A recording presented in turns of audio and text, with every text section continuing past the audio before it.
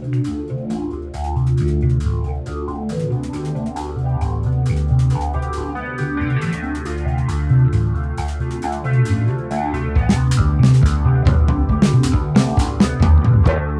process, before productivity, before consequence, there is you.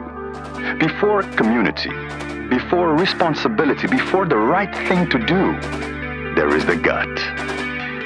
Welcome to Eye's Eye, a podcast in favor of vision and capacity. My name is Nashtu, and this is a Day de Demaoui recipe. Enjoy.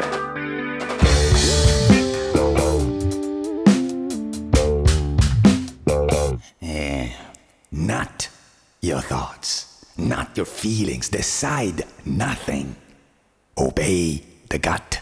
Right there in the intestines. There is the eye's eye. Why do they always have to tell me I'm wrong? Why must they make me feel I just don't belong? If they don't like the way I sing my own song, I'll go it alone. I'll go it alone. Dreams of being a famous, like top of the pops kind of Kylie Minogue kind of figure, which is really embarrassing. I don't know. It was just the thing to. Well, my mother is a singer. My mother is a musician. So maybe that was part of it. But she did, she sang folk music, traditional music, and so I wanted to do something that was kind of much more. I think that's probably what my first. And then I always had this idea then that was kind of a thing to aspire to, but that it wasn't perhaps as noble, and that then the thing to be would be to be a writer, to be a really good writer.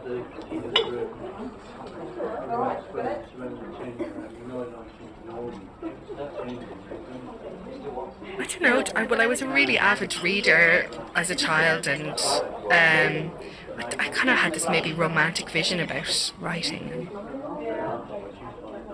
I spent a long time, I think there was a while where I thought I was going to become a writer, exclusively a writer, and I just found it too much. I found that I'm a terrible procrastinator, and I found the pressure, really harmful. The amount of pressure I put myself under, and the procrastination, crippling procrastination that I would experience around having a deadline, because I think it was that weird thing of when I was in my late teens and early 20s, I wrote for television. I wrote oh, nice, a screenwriter. Yeah. And so I kind of bypassed the bit of writing where you write for yourself. And so it was a weird, I bypassed that bit that writers normally go through where you write for yourself, because I was writing for an editor, and I had deadlines, and I was just terrible with deadlines, and it would become all-consuming, and I would always get to the point where I'm not a good everyday chip away at it kind of person when it comes to the way I make art or projects or whatever. It's usually I have to have a gun to my head, and it has to be extreme, and it has to be balls to the wall, get it done right now. And if I don't have that kind of pressure, I find it really hard to get anything done. But then if you are constantly in that situation, it becomes too much. Malevia over at Nightmare Heights, her daughter made Easter Sunday come out on a Tuesday. What have you done? Zip! A big fat zero! We're really sorry, Hydia. Maybe if we tried again. You've humiliated me enough. I yearn for this idea of kind of finding a kind of zen-like state of within myself that I might be able to I would really like to be the kind of person who could write for 1 to 2 hours a day, but I can't do that. And I still can't do that, and I think that's something I would still really like to perfect. And I'm aware that it's a practice, and I'm aware that it's something that requires commitment. I guess I've kind of tried and failed, and also I'm really impatient, and I think to do that, this kind of discipline requires real patience, I'm not very patient person. So I generally tend to work now, like the things that are easier for me are to work on projects that are kind of in different directions and happening quite fast, because then I can kind of deliver on them. Whereas if it's things that are kind of far away, long time away, or that require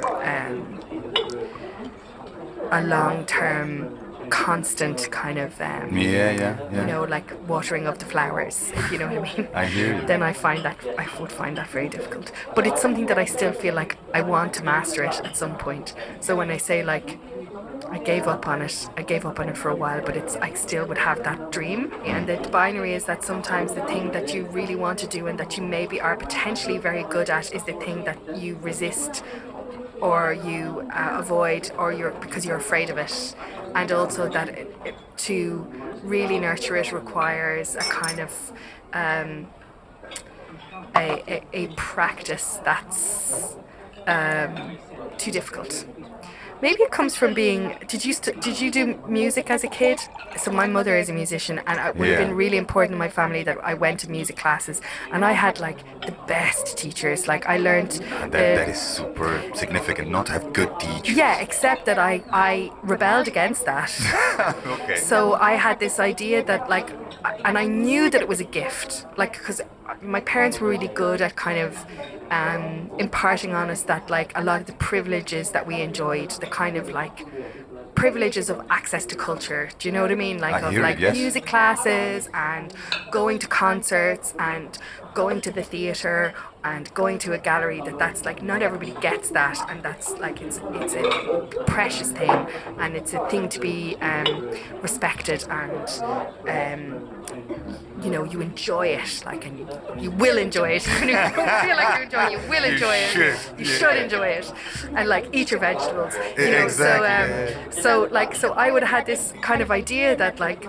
I would go to these music classes and I would have to practice, and I was really bad at practicing, and I think that actually later in life that then I have this I still have that memory of this is a thing that you could be really good at, but it requires practice, and I'm really resistant to practice because of that kind of like rebellious childhood streak where I didn't want to do the thing. So the artists that I admire, I think sometimes the most, are not the ones who have necessarily the like best ideas, because I think sometimes ideas are like great ideas are great, but actually I really admire artists who have that kind of dedication to craft and dedication to practice. In my art, like I work, I suppose, in like artistic programming and in kind of producing things and making them happen, and then as well I kind of have my own artistic practice, and I think where I struggle within my artistic practice is the fact that I don't practice enough, because I find the other stuff much easier, the kind of organising and the planning and the logistics, but. And it's because of that I have really great respect for artists who are really good at practicing. Look! Shady! Dusty! Help! The waterfall's making too much noise.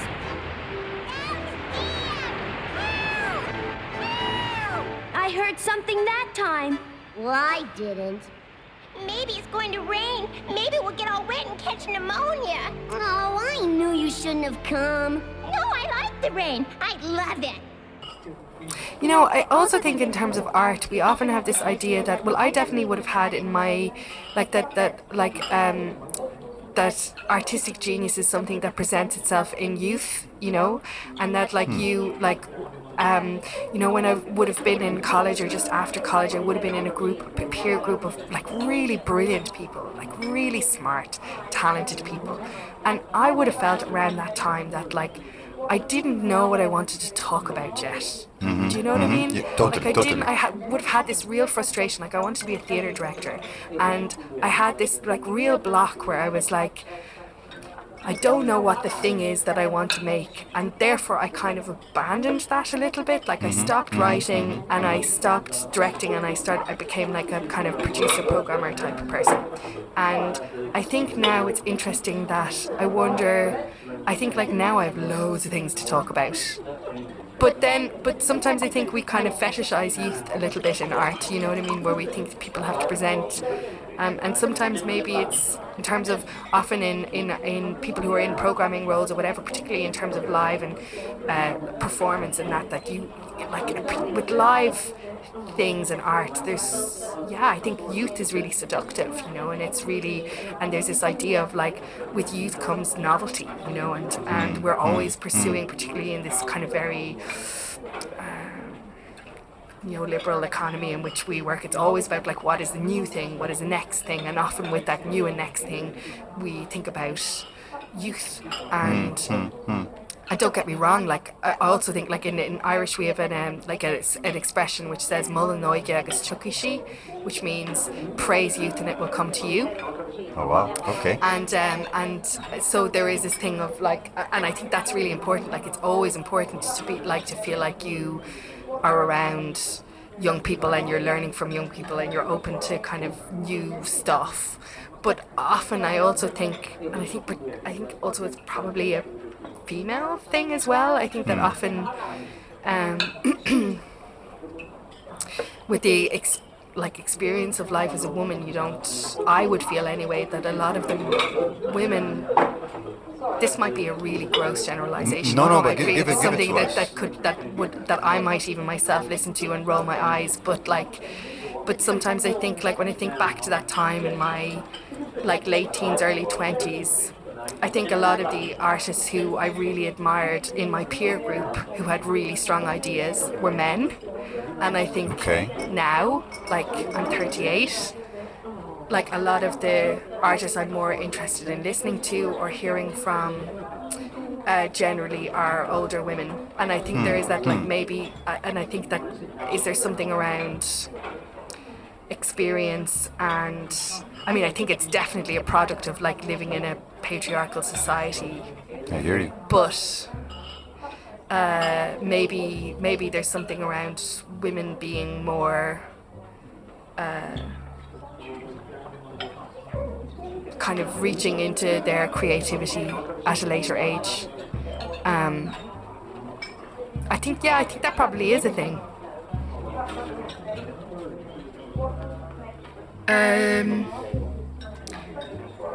The people I love are probably extremely important, and a feeling of being part of a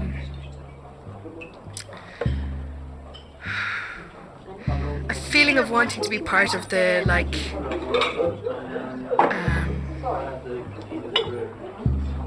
how do I say this, to be like really in the world as it is right now, feeling like your eyes are open and being conscious of being like present in the world right now, and I think that's really important, and that relates a lot to like the work I do in art, and that's why I work in the arts. I think it's about that idea of wanting to kind of be present in the kind of experience of what it is to be alive today, and to try and connect that experience like so that it's not an isolated experience, it's an experience that's about like connecting with other human beings. And I think what else is important to me, a feeling of connection to some sort of like nature or material world, you know, like the sea, and like I guess like ideas, Yes. feelings. That rainbow of darkness. We've just got to keep looking.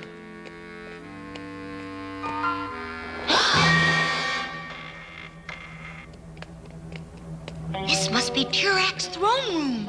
Hey, where's Applejack? So, you seek the rainbow of darkness. It is mine, and so is your friend.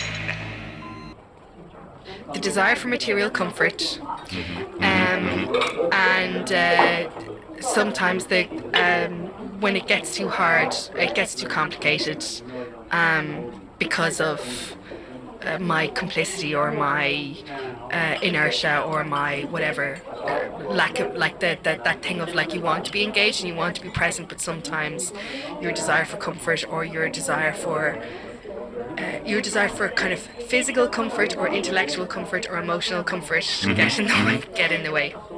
Yeah, I think that's the biggest obstacle to that.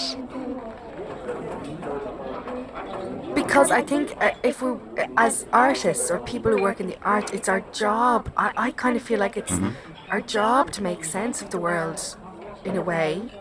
And it's our job to kind of strive for a sense of connection and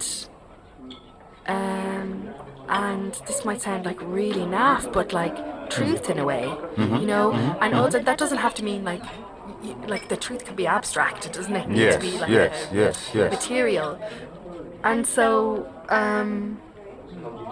like in my personal history, I would have really struggled to be honest, to care about the environment and climate, right? I could really have struggled with that, and I think I still struggle. Like in my life, I still really struggle with like basic things. Like I eat meat, and like I really do not want to become a vegetarian or I really don't want to do that. And I also really struggle to like in terms of my commitment to recycling.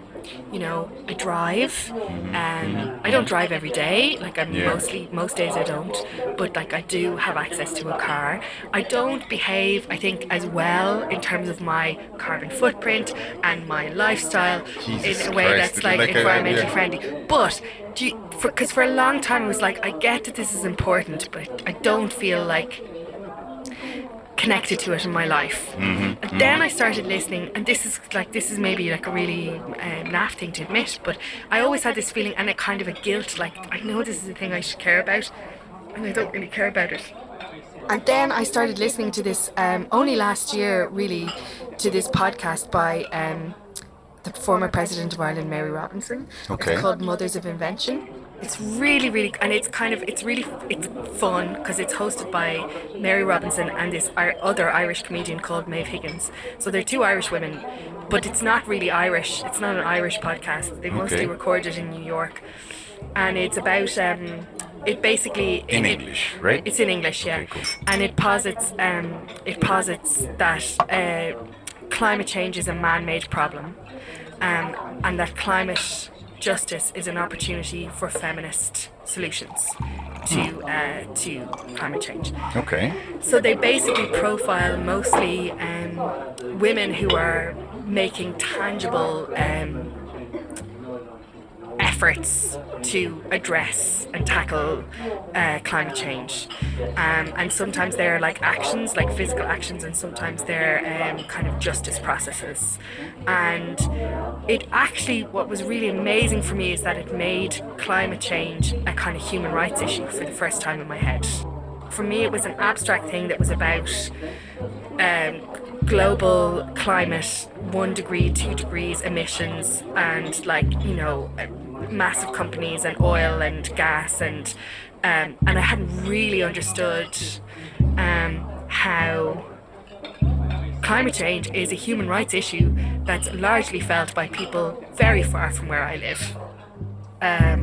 My daily actions have a significant impact, and also that these are like actually maybe the way that we change this is through telling stories about human experience rather than talking about the numbers. And also, like, even to be honest, like when people talk about animal extinction, like I look at the animals and I think, oh god, that's really sad, but I don't really think it. Whereas when it's like a human being in front of me and they're telling their story that's about their lived experience, that moves me. Like most of the time I'm just getting through, so I'm not thinking about them. So like I think that's the thing where you want to live a better life, but often your life just kind of gets in the way of you living a better life.